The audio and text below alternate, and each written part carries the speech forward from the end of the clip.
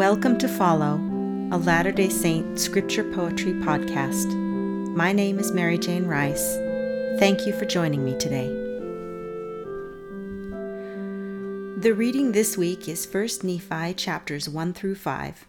The poem I'm sharing today was inspired by the story of what Nephi did to recover the brass plates as recorded in 1 Nephi chapter 4 verses 7 through 18.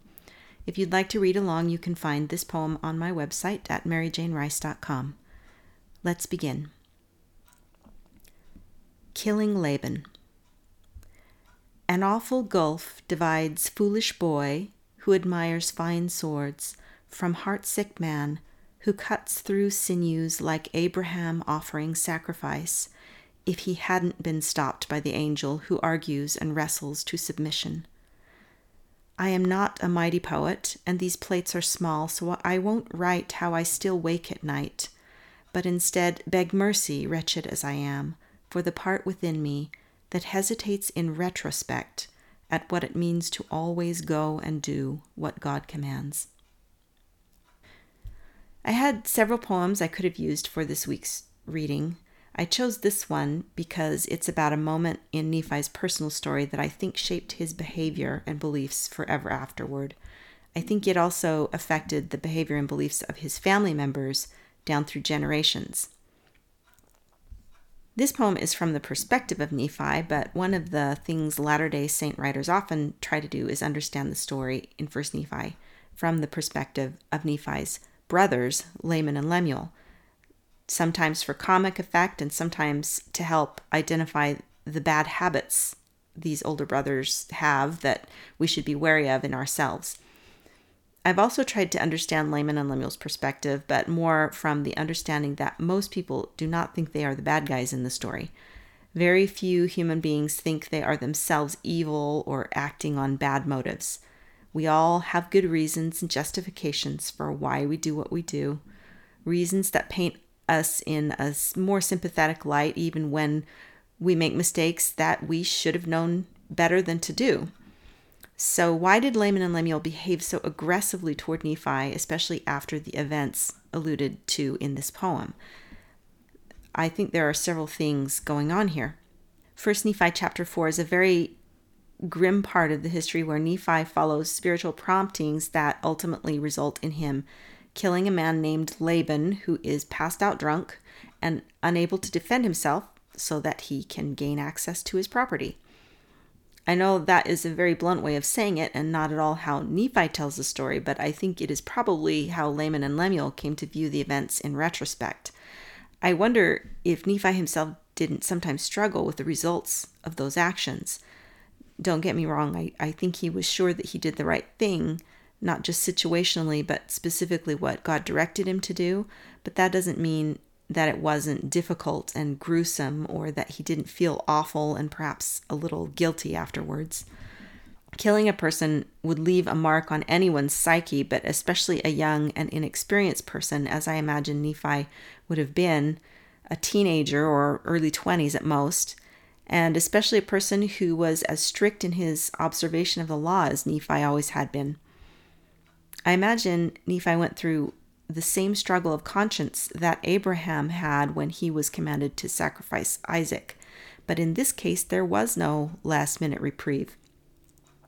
I think it's probable that Laban and Lemuel ultimately came to view Nephi's actions in the same way any other resident of Jerusalem would have, that he had murdered Laban and stolen his property. If that's what they suspected, they could have justified their later binding of Nephi hand and foot and threatening to kill him by saying that he deserved it. It also sort of foreshadowed their later accusations that Nephi had stolen the brass plates from them, who should have rightfully inherited them as Lehi's eldest sons, just like he had stolen them from Laban originally. Thus, the tradition amongst the Lamanites was established from the beginning that descendants of Nephi are all liars and thieves and probably murderers to boot. Nephi must have wrestled with a lot of bitterness toward his brothers because of this, which comes through in his later commentaries about them. Perhaps this led to a need to explain his actions very clearly in 1 Nephi chapter 4. So he spells out all the reasons why what he did was not only necessary but commanded by the Spirit. Anyway, I really admire Nephi, not because I think he did everything perfectly, and sometimes he even comes off as a little annoying in his youthful ardor when he lectures his brothers. But what I really admire about him is his willingness to do whatever the Lord required of him, to put his full, unstinting effort into bringing a desired goal to fruition. He had no doubt that anything God commanded him to do, he could do, even if he had to do it alone, even if it took him years to do it.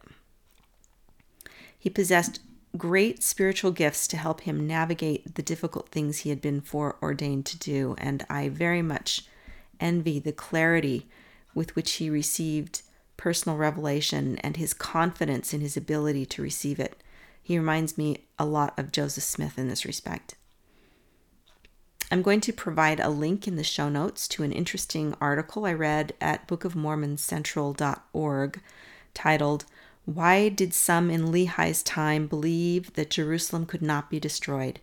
This article covers 6 factors that may have contributed to the belief that Jerusalem was inviolable. I think it helps explain why Laban and Lemuel doubted Lehi's prophecies about the coming destruction, since it didn't match what many religious leaders were teaching at the time. And it helps with my own project of understanding their viewpoint, even if I think they acted very wrongly based on motivated reasoning. Now I'll read the poem for you again.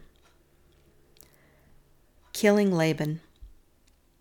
An awful gulf divides foolish boy who admires fine swords from heartsick man who cuts through sinews like Abraham offering sacrifice if he hadn't been stopped by the angel who argues and wrestles to submission. I am not a mighty poet, and these plates are small, so I won't write how I still wake at night, but instead beg mercy, wretched as I am, for the part within me that hesitates in retrospect at what it means to always go and do what God commands. That's all for today. You can find more of my poetry at facebook.com/Latter-day Saint Poetry or visit maryjanerice.com. That's MERRIJANE rice.com. My contact information is in the show notes. Thank you for listening. May your time spent in the scriptures this week be rewarding.